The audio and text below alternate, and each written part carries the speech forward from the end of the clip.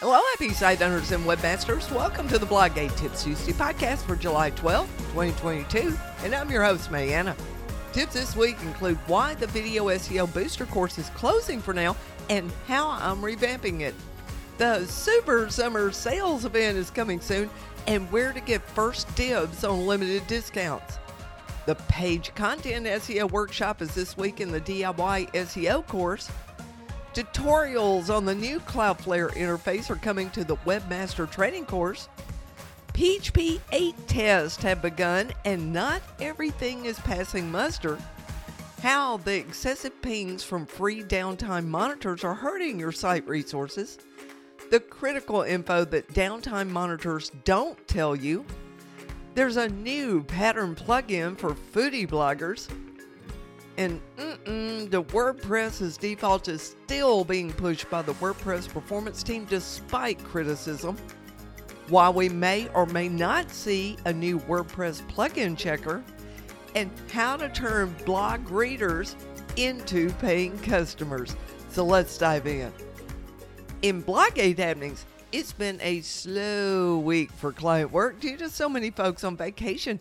So I took this time to make some changes at Bloggate, including changes to courses, audits, and messaging. First, the Video SEO Booster course is closed.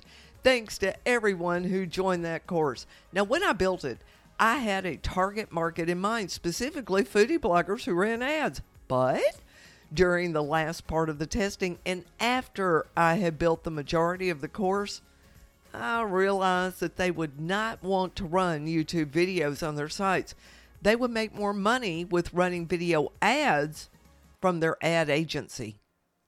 So, the main demographic for the course, which I already had plenty of access to, was not going to work out. And that has made it a break-even on revenue course unless I started building a marketing campaign to attract a different audience. And I have also come to understand that bloggers who do make videos are putting most of their time and energy into Instagram Reels, and some are venturing into TikTok. Most are just not making long-form video, which is what does best on YouTube. And that's a shame because I'm getting paid by putting the info in this course to use for Heartwood Art, as are my peeps who also do long-form content. And they're building a very loyal audience too. And video will pay even bigger for the secret project I'm currently working on, as video marketing is the centerpiece of it.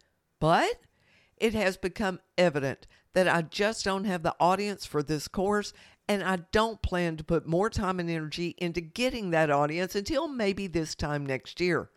And even then, I won't run this as a standing course.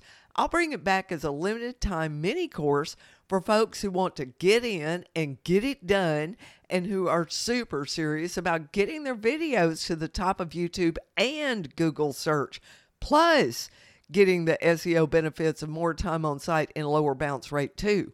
So the course is currently closed for purchase, and I've asked everyone in the course to cancel their subscription in their PayPal account. Now, they will still have access to the course material for the remainder of their subscription.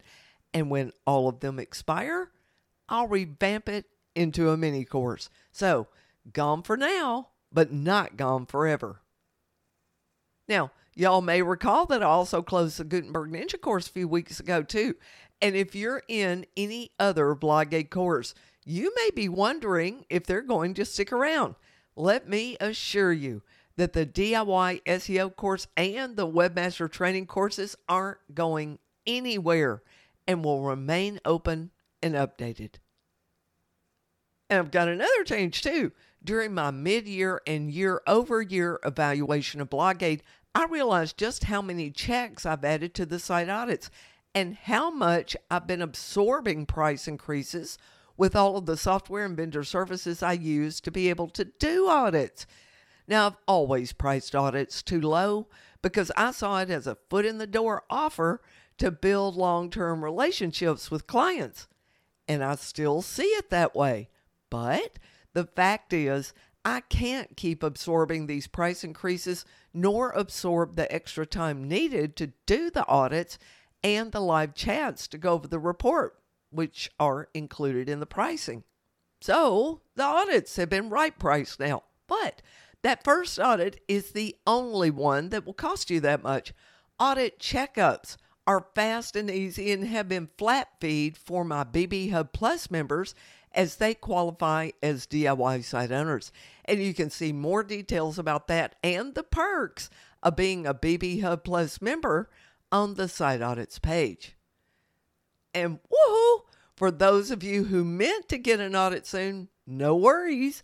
I'll be launching the Super Summer Sales event very soon. And I'll be offering audits at the original reduced rate for a limited number of signups. Now, we won't actually be doing your audit until late August or September, and you don't pay until after it's complete. And I'll be offering a discount on the DIY SEO course and member training too, as well as a discount on consults and live sessions. Bloggate News subscribers will be the first to know when the sales event starts, and will get the first dibs on the limited number of discounts on some items. And I want to give you an update on my site services. The wait list for site services is running into the end of August 1st to September range, best guess. And I expect that to go to the end of September quickly when I announce the Super Summer Sales event. So if you have an audit checkup due, or you're ready to move to better hosting and you want to get it done before end of summer, now would be the time to fill out the appropriate form. BB Hubbers, you can find links to all forms in your membership dashboard. In Bloggate course happenings, this week we come off our summer break and meet live for the DIY SEO workshop for page content. We'll be covering all the things that Google crawls and how to max out your SEO. Plus, we'll cover why not to give a flip about SEO on some pages and write them purely for conversion. And woohoo, I got new Cloudflare tutorials coming. Now, for this entire year, I've seen Cloudflare tweaking its interface every week, sometimes every day. Now, for the past 2 months, I've seen 4 different interfaces, and sometimes there are different ones within the same account that has multiple sites. It's nuts, but it looks like they're finally flipping everyone over to the beta interface they were testing with the tools in the left sidebar instead of icons along the top. So this week, I'll get started with making new tutorials for my Webmaster Training folks and hope to goodness that Cloudflare doesn't make a major tweak right after I finish. Now, I'll be releasing the full tour first, and I try to update that at least once a quarter to catch everyone up on the latest tools and settings. In Blockage Village happenings, our PHP 8 testing has begun. You know, PHP is the coding language that's used in WordPress for a database. The version we are using is configured at our hosting, along with all of the settings needed to make our sites fast and secure with regard to our PHP support. Now, we are currently running PHP version 7.4, but support for it will drop in November. That means we need to start testing version 8.0 right now to ensure nothing with our themes or plugins break. And if there is a break, we'll have time to deal with it. Now, I made tutorials for my Webmaster Training members as well as my BB Hubbers, who are my DIY site audit clients, last week. And we'll be reporting our findings and answering questions to ensure that everyone is ready for the switch well before it happens. So far, only one client has reported an issue with the switch, and we think it's her old theme. And we'll be doing a live session soon to look into that error log and verify the issue. Now, my 2 member sites had an issue with one of the MemberPress add-on plugins that showed no updates, but was behind by 3 versions. Now, there was also an issue with one of the popular reply to comments plugins not working on PHP 8 as well. And BB Hub members should check our PHP 8 Facebook post for more details and recheck your sites, as the issue did not show up for me until my second check the next day after I'd purged all caches. And my book site had a really strange issue that I'll be checking into this week. The site seemed to work fine, but the login page was blank. Now, we'll continue to test for the rest of the month until we get everyone switched over. And then we can put this behind us and be well ahead of the forced upgrade in November. We'll be calm and living our lives while others are screaming and grasping for help. That's the perk of being with someone who keeps you well ahead of the curve and on good hosting that is guaranteed to have correct PHP settings. All right, y'all, that's all the happenings around here. Let's jump into this week's tips and news. In security tips, when I do audits, I look at all of the bots that are hitting your site, and you can't see those in Google Analytics. You have to look into the host logs. And then I suggest security measures for cutting out all of the bad bot hits that are just chewing up your limited hosting resources, like CPU, memory, and I/O, which is input-output on the database. You want to reserve those resources for human visitors and not let the bad bots make your site run slower either. Now, one of the issues we're running into with excessive bot hits are the free downtime monitors that site owners use. Unfortunately, the frequency of the pings on those free ones can't be set to less than 5 or 10 minutes. Now, let me show you the toll that takes on your hosting resources. At 10 minutes, that's 4,320 pings a month. At 5 minutes, that's 8,640 pings a month. Now, unless you're running a transactional site, like a store that's making sales every 5 minutes, you have zero need to ping your site that often. Plus, when Cloudflare or host servers are experiencing a malicious attack, they're going to flip into mitigation, which scrutinizes frequent pings and blocks them. Now, that has two detrimental effects on your site. You get false warnings that your site is down. It's not down. The bot was just denied access. And then mitigation is a bottleneck. Think of it like a DUI checkpoint on the road, and the traffic backs up. And with all these bots trying to get through, they clog the whole thing up and make access to your site super slow for your human visitors. So, if you think you really need your downtime monitor, let me ask you 3 questions. When was the last time your site was actually down? Was there anything you could do about it? Was the issue due to crap hosting or an attack? Now, if your site is not down more than once a year, you don't need to ping it every 5 to 10 minutes. If your site was down due to issues at the host beyond normal maintenance, then you need to move to better hosting.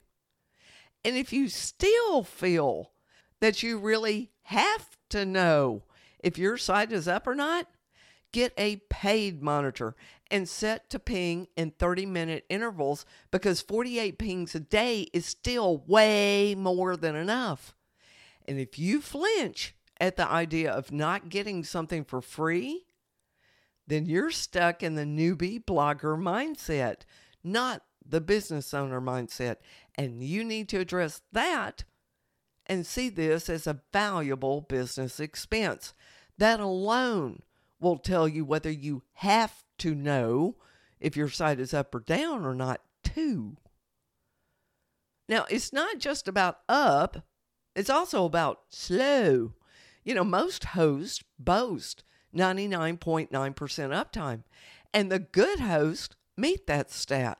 So, the issue is not whether your site is down. 99.9% of the time, it's up. The real issue is the server running slower than normal, and your free uptime monitor is not going to tell you when that happens. I use NixStats. It's the same service that some hosts use to let them know when their servers are running slow, but It has a super goofy interface and is not easy for non-techie site owners to read either. There are tons of monitoring services available, and I think it's time for us to have a look into them and see what we like. But I'm going to need help with those tests. So I'll be calling on my webmasters to see what they use for the clients they manage, and we'll do some comparisons. And I'll keep you posted.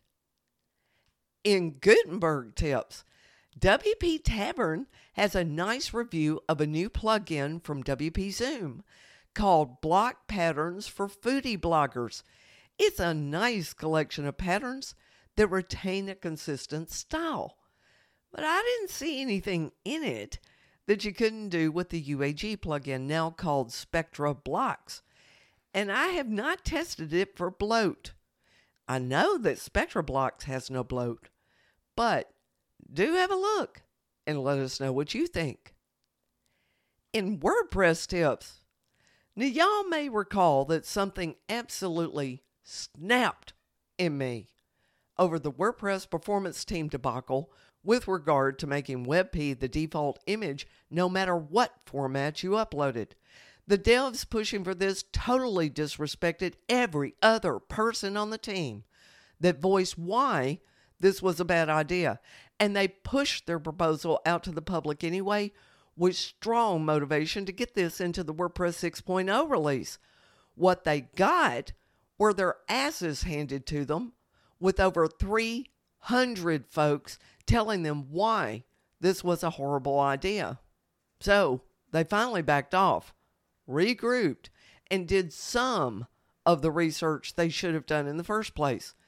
Now that research has been released, and they are still disrespecting all of the negative feedback and pushing for this thing to be in WordPress 6.1. Now, I left the WordPress performance team over that hoo-ha, and I'm not going back. But I will do whatever I have to do to keep this crap from rolling into WordPress core. That includes calling on you again to voice your concern. The sheer volume of negative feedback is the only thing that stopped it before, and will likely be the only thing that stops it again. I'll keep you posted on when it's time and where to voice your concerns. And thank you for stepping up, because this affects all of us. And FYI, this is not the only controversial thing that sections of the WordPress performance team are working on. There's a proposal for a plugin checker to ensure plugins meet minimum standards to be included in the WordPress plugins repository. And in my opinion, this should have been done 19 years ago, when the first plugins were developed for WordPress. And WordPress has made some strides with requiring a few plugin standards, but they don't go nearly deep enough. So what we have now are devs who want to set those standards at a much higher level. Yet we have other devs saying that it will be used like a weapon against devs to adopt WordPress coding standards, and that will squelch development. Wait, what? A WordPress plugin might have to adopt WordPress coding standards? What could be wrong with that? Well, a lot. In the past 5 years, we've seen a major influx of plugin and theme devs who have coded for years outside of WordPress to an entirely different standard. And they think WordPress code is smelly poop. And because of the general hubris of devs, they think what they know is so superior that they don't have to try to adopt WordPress coding standards. They just make what they think is a bridge from their way of doing it to the WordPress way of doing it. And the result has been a bunch of high-quality themes and plugins that break often. Now, they think their code doesn't stink, But in reality, what it doesn't do is play well with WordPress. And one popular ad agency decided they wanted to get into the plugin and theme business, and I butted heads with them over their code several times to the point I've just given up. There's another popular theme framework that was breaking every time they did an update, and we literally had to hit them over the head by publicizing negative reviews to get them to change their code to the WordPress way. So, if this new plugin checker will require devs to do things the WordPress way, maybe that's not so bad, and we'll have less of these plugins breaking all the time.